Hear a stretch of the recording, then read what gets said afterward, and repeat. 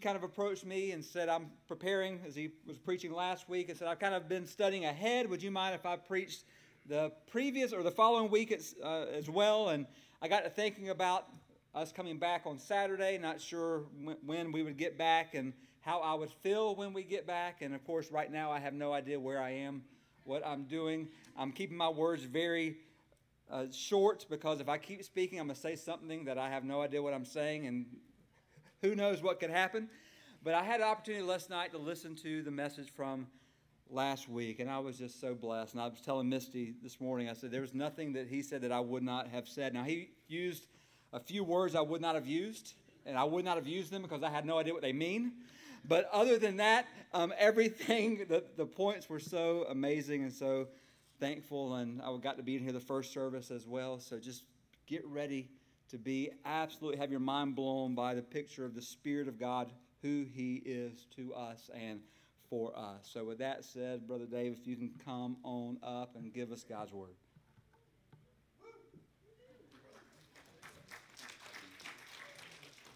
All right. You clap now. Good morning. It's so blessed to be with you this morning and bring a message from the Word of God. And Micah, there's more than one of us in this room that are feeling what you're feeling right now. All we can say is stay hydrated and try to get back on your normal sleep schedule as quickly as possible. Unfortunately, unlike those of us who have done this before, you get the opportunity to not operate heavy machinery after a nice long plane ride. It's always a dangerous situation whenever we deploy across the world, multiple time zones, 19, 20-hour flights, and hit the ground and try to do something meaningful. He did a lot more meaningful things than I have ever done after a plane ride, though, because he brought the gospel message to lost people. And boy, maybe I'll do that. Yeah, I know how to deploy. It is, again, a privilege to bring the message to you, and we praise God for the work our mission team did on the missionary field this week, and got to say, I thank God for their safe return. And I know we're going to hear some amazing testimony from this mission team. God was doing first century type Holy Spirit movement work in India, and that is what a blessing to behold that. Today's message is a continuation of our exploration of Jesus' upper room discourse that we began last week. Actually, Pastor Micah kind of started with it with the talking about the feet washing ceremony that Jesus did with his disciples. That was just after that is when the upper room discourse began. Jesus did that beginning in John chapter 13, verse 31. Again, we're going to continue forward over the next several Sundays because this is the longest discourse that Jesus gives in Scripture. This morning we'll begin with John 14, verses 15 through 31, and then we'll be jumping forward to chapter 16, verses 5 through 15.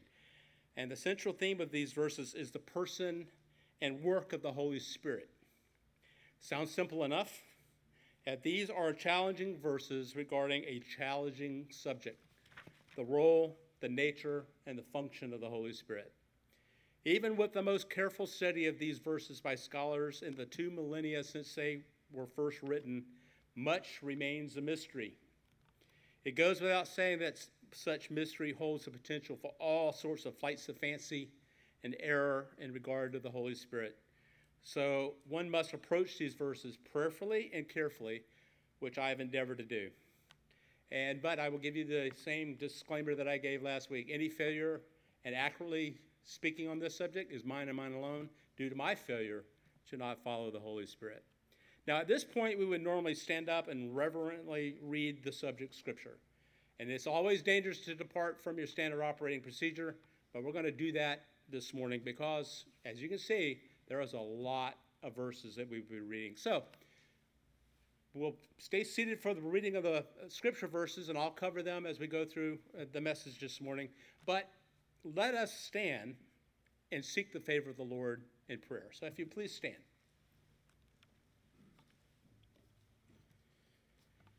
Father God, hallowed is your name.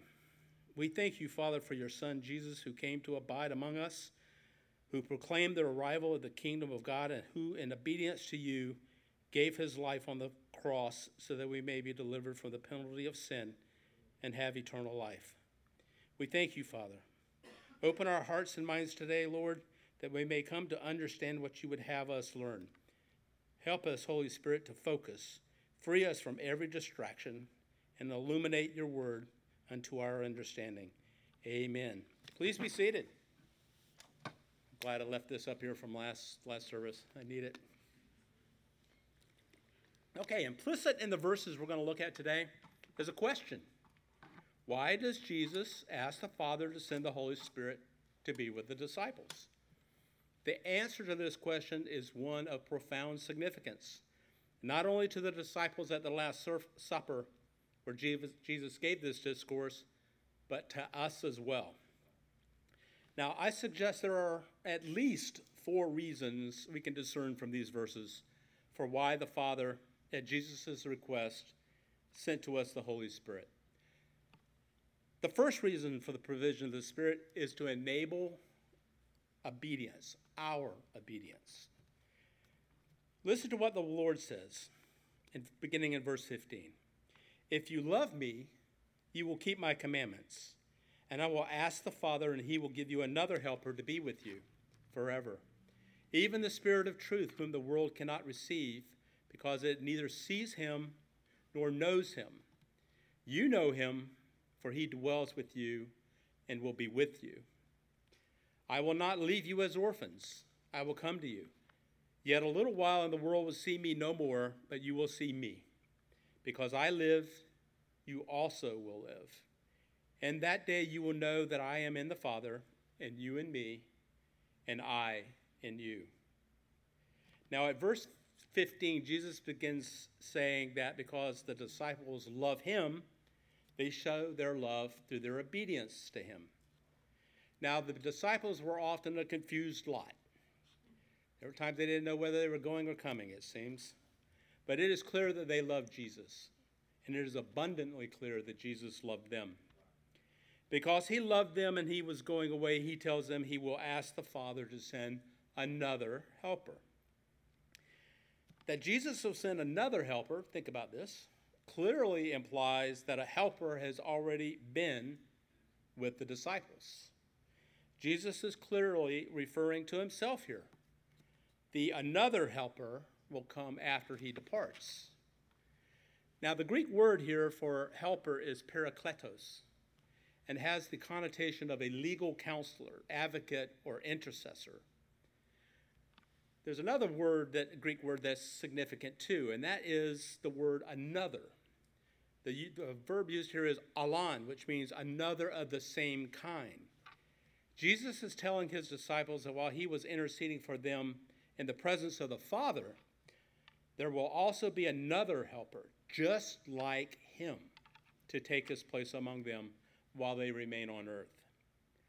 Now, don't miss the Trinitarian significance here. These verses are profound. Jesus has already taught the disciples that he and the Father are one, that they have the same essence, that they are distinct persons. Jesus is teaching that he and the helper to come are of the same kind, that the helper is like him. So logically, it means that the helper is also like God. Jesus is like God. Jesus is like the helper. Ergo, the helper, the parakletos, is like God also. Three persons, one God. Now, it is difficult for us to understand the triune nature of the one God, even after 2,000 years of church teaching on the subject. Imagine how this was for the disciples in the room with Jesus. Frankly, their minds were blown. They were dumbfounded. Thomas Constable notes, it was hard for these Jewish believers who had grown up believing that there is but one God to grasp that Jesus was God. It must have been even more difficult for them to think of the Spirit of God as a person rather than as God's influence. Nevertheless, New Testament revelation is clear that there are 3 persons within the Godhead. And if you really want to expand your mind without use of chemical substances, Ponder the nature of the Holy Spirit. It is unfathomable. So straight away in the first 3 verses, the disciples are astonished by Jesus' teaching on the coming helper. Jesus will be asking the Father to send another person who is just like him. The scripture is clear, though. Only those who believe receive the Spirit. The world can neither see him nor know him. The disciples, on the other hand, knew him, the Parakletos, because he empowered Jesus. They have seen the work of the Spirit manifested through Jesus, had even themselves experienced his strengthening on occasions when they needed help when preaching and performing miracles themselves. But Jesus is promising them something new. Not only would the Helper dwell with them, as Jesus had, but will indwell in him. Now, Jesus changes the metaphor in verses 18 and 19 from the disciples being without a helper to their being orphans without a parent. There was nothing worse in Jewish society. If there was anything worse in Jewish society than a widow, it was an orphan. It was usually a short life of severe destitution and vulnerability. And Jesus is telling them, I am not going to orphan you. That would have resonated in their minds. He's telling them that they should have faith that he would come back to them. He tells them, yet a little while and the world will see me no more, but you will see me. Now this passage, I think, presents Jesus speaking about his personal presence with them. So he's most likely talking about his post-resurrection appearance on Easter Sunday, after he is resurrected. Throughout John's complicated. Sometimes he's got multiple things going on at one time when he's speaking to us, when he's writing to us. There's multiple messages there. This one, though, I think is fairly clear. Jesus is talking about, you're going to see me again in just a few days. In just a few days, you're going to see me again. And it is that appearance would convince the 11 in that day that he was exactly who he said he was, the Son of God. And so it's one of the key markers, I think, that shows that the validity of the Scripture is how these men radically changed after that day. They had seen something that no one had ever seen before, and that was the resurrected Christ on Easter Sunday. Now, beginning in verse 21, Jesus says, whoever has my commandments and keeps them, he it is who loves me, and he who loves me will be loved by my Father, and I will love him and manifest myself to him. Judas, not Iscariot, said to him, Lord, how is that you will manifest yourself to us and not to the world? Jesus answered him, if anyone loves me, he will keep my word, and my Father will love him, and he will come to him and make our home with him. Whoever does not love me does not keep my words, and the word that you hear is not mine, but the Father's who sent me. Now, how are we to understand these verses? Is Jesus' faithfulness to us conditional upon our obedience? In other words, what we do or don't do will affect how Jesus relates to us. Can we lose our salvation if we are disobedient? If we fail to keep his commandments? You see, our obedience as followers of Christ does not make God love us any more than he would otherwise love us. God's love for all people is perfect and complete. In its essence, his love is as great as it can be. God can't love us any more than he loves us. He loves us to his maximum extent. There is nothing we can do that changes his love for us. Yet, unique among all creatures, we possess a God-given free will. Thus, we have agency to affect that relationship. The relationship can be affected by us. We have the moral agency to be disobedient even after our justification. We can affect our relationship with God. Now, Judas, when he's asking Jesus this question, he's asking a question of, how is it that you're not going to publicly manifest yourself if you're going to be the Messiah? If you're not going to take the throne, raise an army, and kick the Romans out of Judea? Again, Thaddeus and the rest of the disciples are missing the point. Once again, they're missing the point. Jesus doesn't even bother to answer Thaddeus' misconception. He stays on the subject of the importance of loving and obeying him. Now, I think there are 5 aspects of obedience that we should be mindful of. First, obedience is an act of love for Jesus, and it is an expression of our faith in him. Obedience is not only an act of love and faith, but obedience is also an act of worship. This love for, faith in, and worship of Jesus always results in intimate fellowship with him and the Father. If you do those things, you cannot help but come closer to Jesus. And this obedience leads to blessing from the Father. You want a roadmap to happiness, to peace? There it is. In 5 easy, profound steps. But this brings me to another point. In commenting on these verses, Thomas Constable confronts us with an unassailable fact. Some believers love Jesus more than other believers do.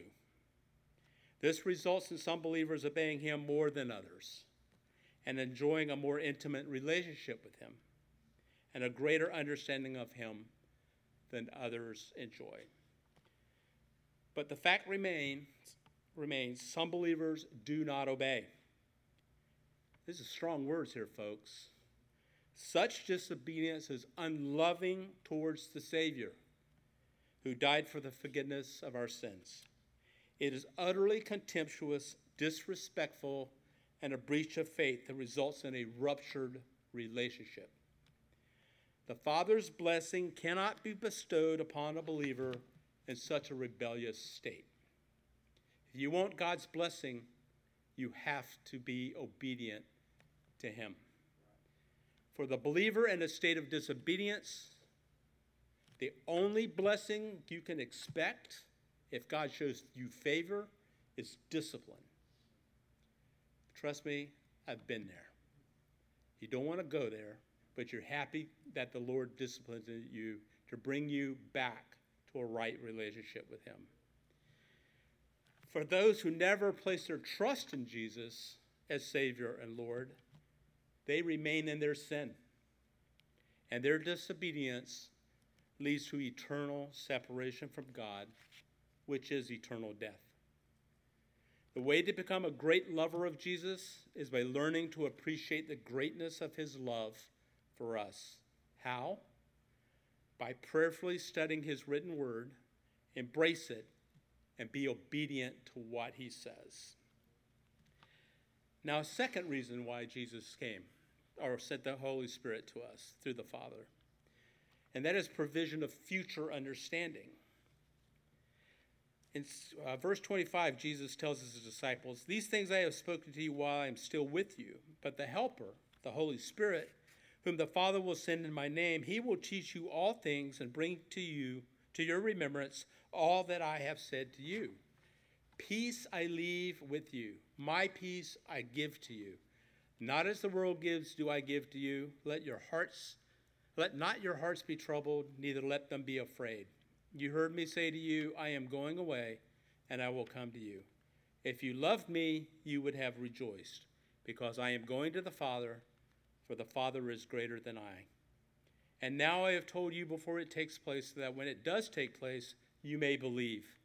I will no longer talk much with you, for the ruler of this world is coming. He has no claim on me, but I do as the Father has commanded me, so that the world may know that I love the Father."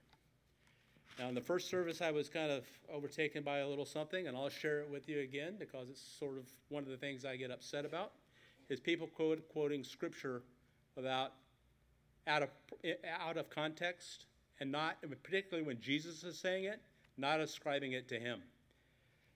Any political pundit that has the guts to claim Jesus' words for himself and proclaim that let not your hearts be troubled, I encourage him to read the entire Scripture and ascribe it to the Lord and Savior Jesus Christ. Enough said on that topic. Again and again throughout this gospel, John recalls instances where everyone failed to understand who Jesus was and what he was about.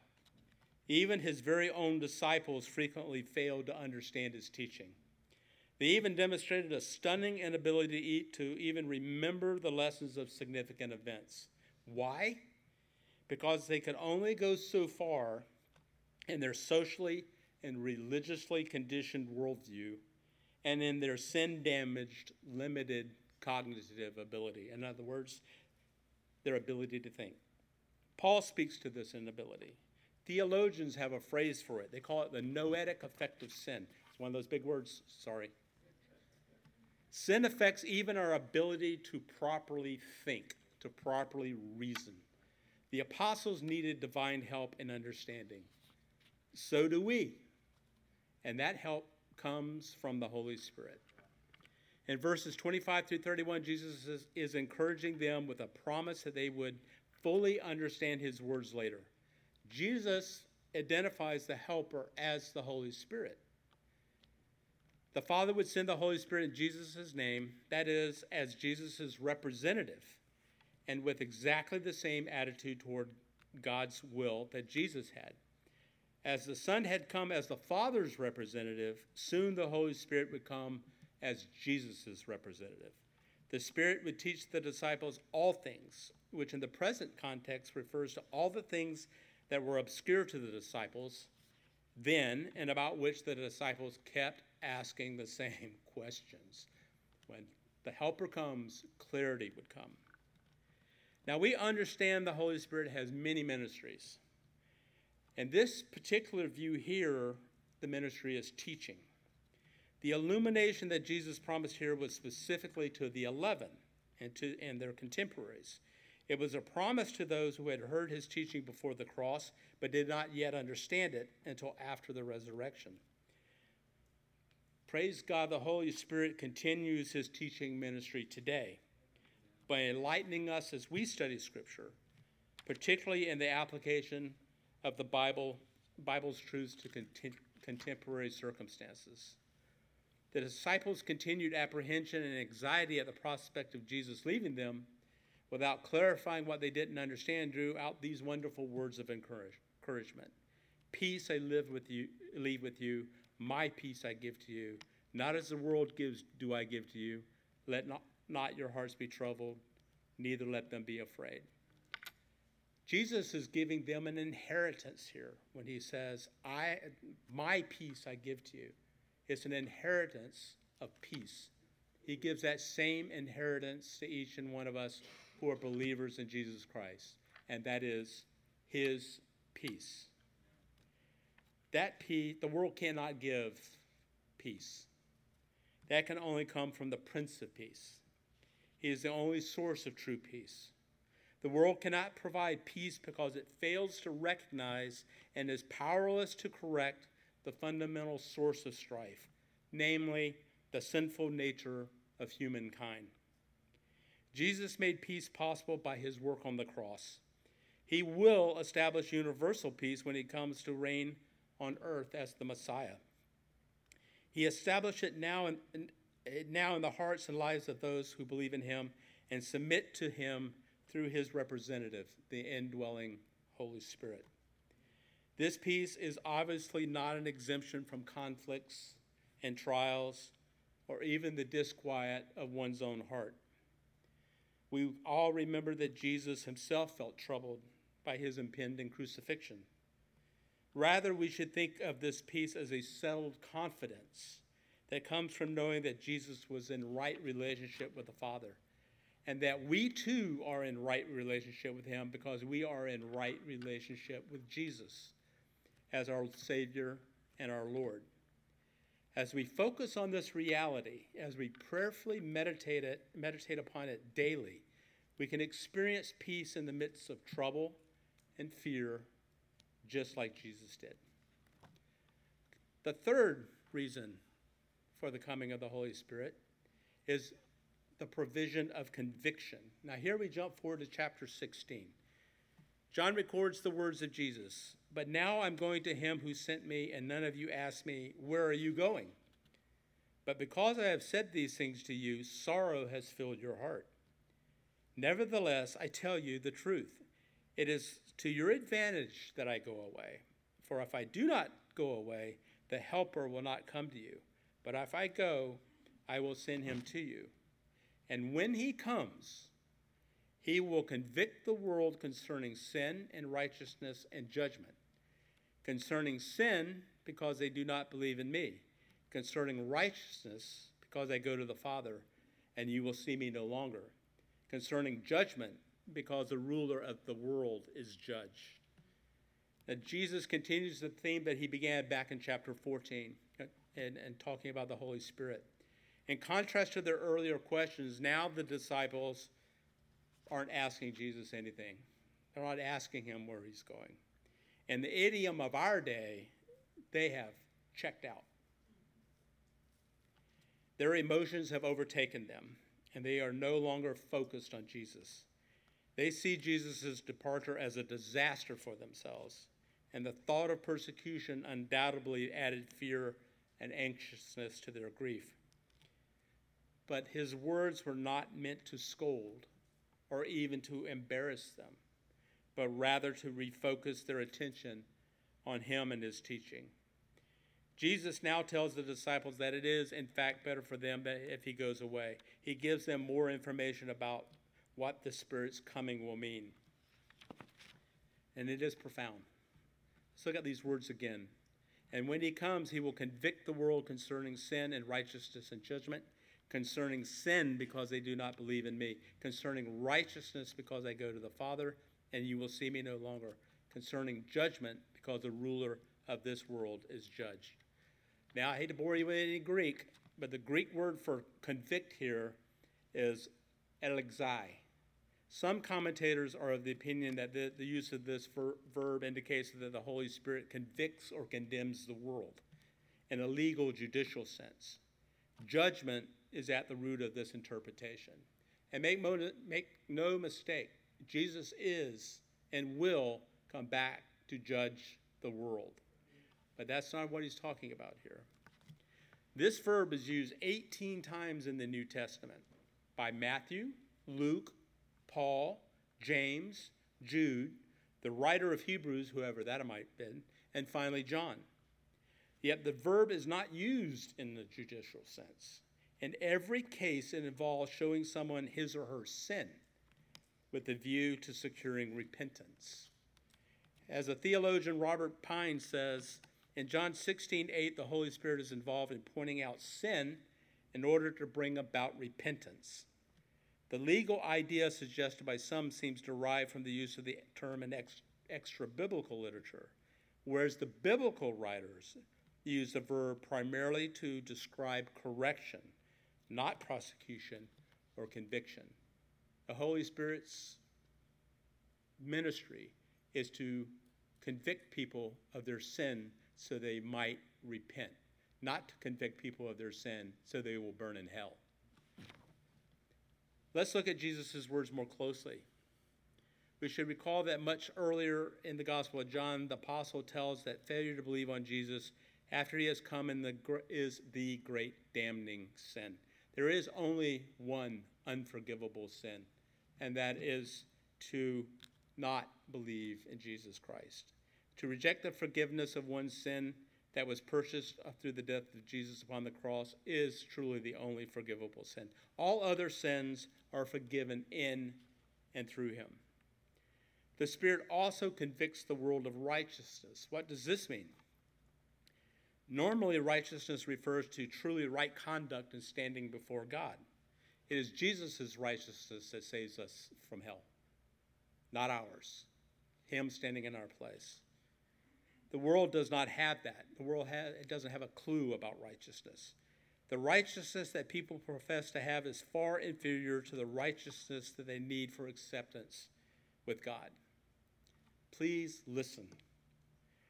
There are many, many people who try to live moral and ethical lives. They are generally kind, considerate people who show a genuine interest in the welfare of others. From the worldly point of view, they are good people. I know people like this, and I genuinely enjoy being around them. It is a sad fact that the lives they live are more righteous than the lives lived by many Christians. But they are far, far from where the holy God means for them to be. Like those of us who have recognized and confessed our deadly sin-induced separation from God and stand before him in the righteousness of Christ, they too were created for holiness, to be set apart for relationship with God. God means for them to be saved. Any doctrine that holds that they were elected by God for damnation errs in its interpretation of Scripture and impugns the character of the holy God. The Spirit convicts the world of the inadequacy of its false righteousness and moves the unsaved to seek the true righteousness that only Jesus provides. In his early earthly ministry, Jesus had convicted those in whom he contacted of their inadequate righteousness, but now he was going to the Father. Jesus' ascension to the Father is testimony that his righteousness is the standard for divine acceptance. Humans have no righteousness apart from Christ Jesus. The Spirit continues his ministry. He now convicts the world of its lack of righteousness. The ministry of the Spirit is not simply to be a transformative agent in each of our lives, in each individual's life. Even that's profoundly important. It's not all about us.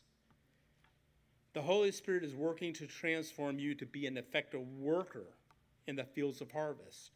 You are to be active in the body of Christ, ministering to others and spreading the gospel message of salvation in and through Christ Jesus.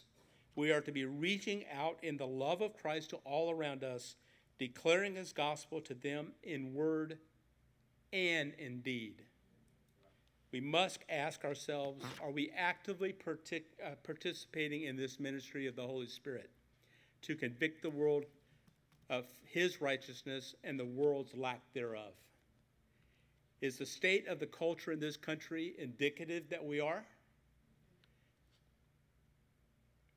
That we individually as believers and corporately as the church have been about God's work? Obviously not. Just look around. Third, the Spirit convicts the world concerning judgment because the ruler of this world is judged. What is Jesus saying here? Now, this was very clear to me. While the previous two views are oriented towards conviction for the purpose of repentance, it is clear to me that verse 11 is not. Judicial conviction, that is judgment, is clearly in view here. The text could not be clearer. The Spirit will convict the world in judgment for its rejection of Jesus. The Spirit will judge individuals for their rejection of Jesus. The resurrection of Jesus constituted a condemnation of Satan, the devil. He lost at the cross. Since the ruler of the world stands condemned, his children, those that do not confess and repent of their sins, who do not embrace Jesus as Savior and Lord, can expect the same treatment. Make no mistake, when Jesus returns, the wheat shall be separated from the tares, the sheep separated from the goats. For those who do not stand in right relationship with Jesus, who have not confessed their sin, repented of it, and are now imputed with his righteousness, God's judgment, his wrath, will be upon them, as it would be for the author of lies, destruction, and death. Finally, we come to the fourth reason why God the Father sends the Holy Spirit, and that is to guide us and to glorify Jesus. Verses 12 through 13 begin the fifth and final passages regarding the promise of the Holy Spirit in the upper room discourse. Jesus says, I still have many things to say to you, but you cannot bear them now. When the Spirit of truth comes, he will guide you into all the truth, for he will not speak on his own authority. But whatever he hears, he will speak, and he will declare to you the things that are to come. He will glorify me, for he will take what is mine and declare it to you. All that the Father has is mine. Therefore I said that he will take what is mine and declare it to you. Now there is one theological view of this passage, is that it focuses on the completion of the revelation of Jesus brought by the Father. In this view, after the ascension of Jesus back to the Father, the Holy Spirit would come upon the apostles, and all that was confusing to them would become clear. Clarity of spiritual insight was an apostolic gift, which resulted ultimately in the writing of the New Testament by the apostles. In this view, the work of the Spirit prescribed in these verses applied to the apostles exclusively. That is not my view. I don't believe it is the view of Pastor Micah. Certainly, when you travel 9,000 miles away and see the Holy Spirit move like he witnessed in India this past week. This view is correct. The Spirit did act to recall and illuminate the words of Jesus that Jesus spoke to his apostles. The Spirit most definitely guided the apostles to accurately recall the teachings of Jesus and guided them in their writings. We have the New Testament through the ministry of the Holy Spirit. But this view is incomplete. The Spirit recalls, authenticates, and enlivens the teachings of Jesus for every generation. Praise God for that. He also works creatively in the church. The work of the Spirit remains dynamic, faithfully bringing the church to see his message in a new way. The all truth of verse 13 may be something that is completely unexpected, as it was for Peter being led from Jewish Joppa to Gentile Caesarea to bring the gospel to Cornelius. There is no way Peter, as a devout Jewish man, would have traveled to see Cornelius, a Roman soldier, in a Gentile city without the leading of the Holy Spirit. There's no way Peter would eat bacon without the leading of the Holy Spirit. Like Peter, believers, whether in leadership positions or not, must be alert to the leading of the Spirit into new areas of ministry. Cautionary note. We must also be alert to self-appointed teachers and New Age prophets who have laid claim to the Spirit's authority as they've unveiled new, unbiblical teachings. Now, you heard me spout about one of my pet peeves about political pundits using God's word out of context. Well, hear this too. It's another something the Spirit has just laid on my heart. Whether it's the prosperity gospel, the name and reclaim it gospel, the social justice gospel, or some cultish heresy, these are not the gospel we have been given. These are in direct opposition and contravention to what Jesus proclaimed. The work of the Holy Spirit never contradicts the teachings of Scripture. Jesus is the Son of God. He is not a lesser deity. The work of the Spirit never deflects glory away from Jesus. To the contrary, the Spirit always glorifies him. When we encounter any teaching that contradicts Scripture, that deflects, diminishes, or denies the divinity of Jesus, that does not reflect the glory upon him, these we must vigorously oppose. And when I say vigorously oppose, I mean vigorously oppose. You get in the face of people who preach false gospel, just as the Apostle John did nearly 2,000 years ago. In conclusion, in the upper room discourse, we see Jesus speaking difficult words to his disciples. He challenged their every presupposition regarding his work as Messiah. What they thought they knew was challenged. Their understanding of the coming of God's kingdom was not unfolding as they expected. All of this left them unmoored, adrift on a sea of confusion, tossed about in a tempest of desperate emotion. Yet everything Jesus said to them was meant to strengthen their faith. His promise of sending the Holy Spirit as another advocate, another helper, another comforter, was the supreme promise of his continuing presence to the end of the age. We are like the disciples in the upper room that night with Jesus. We too face moments of doubt, despair, confusion, bewilderment, and loss. But the words Jesus spoke to the disciples are words for us too. His words come down to us through the corridors of time so that we may believe, so that our hearts will not be troubled nor afraid, that we may have a peace that is beyond all understanding.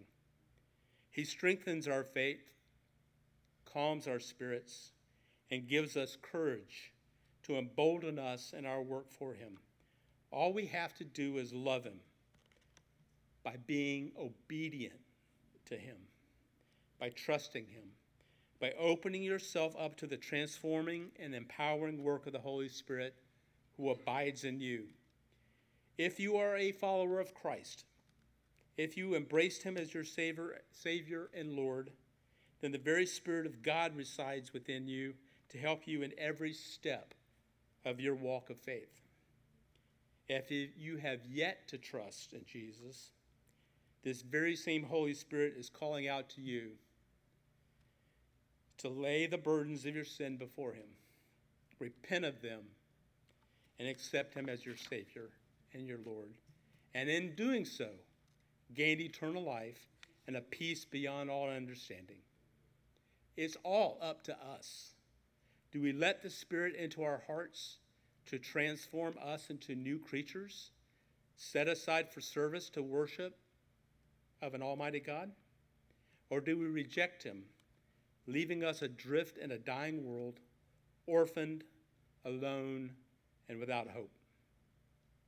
Come to Jesus and let the Holy Spirit transform your life. Would you pray with me? Father, we thank you that we were able to gather this morning to worship you in song and study of your word. We thank you that you have returned our missions team safe to us. We thank you for their faithfulness, and thank you for the work that you did through them. And we thank you, Father, that when the Lord Jesus ascended on high, that you poured out your Spirit upon your people. So abide with us to enlighten, transform, and empower us. As your children, we confess, Lord, how easy it is for us to grieve the Spirit, to quench his work by our pride, to grieve him by our disobedience, by our intoleration, our jealousy, animosity, and unkind thoughts and bitter words, or our failures to love others as you love us. For these things we ask your forgiveness. If there is anyone who has gathered with us this morning that has not yet entered into saving relationship with you, Lord, we pray that the Spirit will lead them to confess their need for you, that you are the only way to God the Father, and they will accept the gift of salvation that is available to them because of what you did for them at the cross.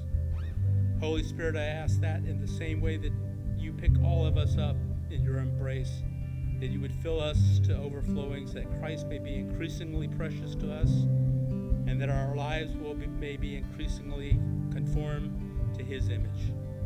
Come and meet with us, Lord, as individuals and as a church family, and come and pour out your Spirit on this church, this city, this nation, this world. We pray in Jesus' name.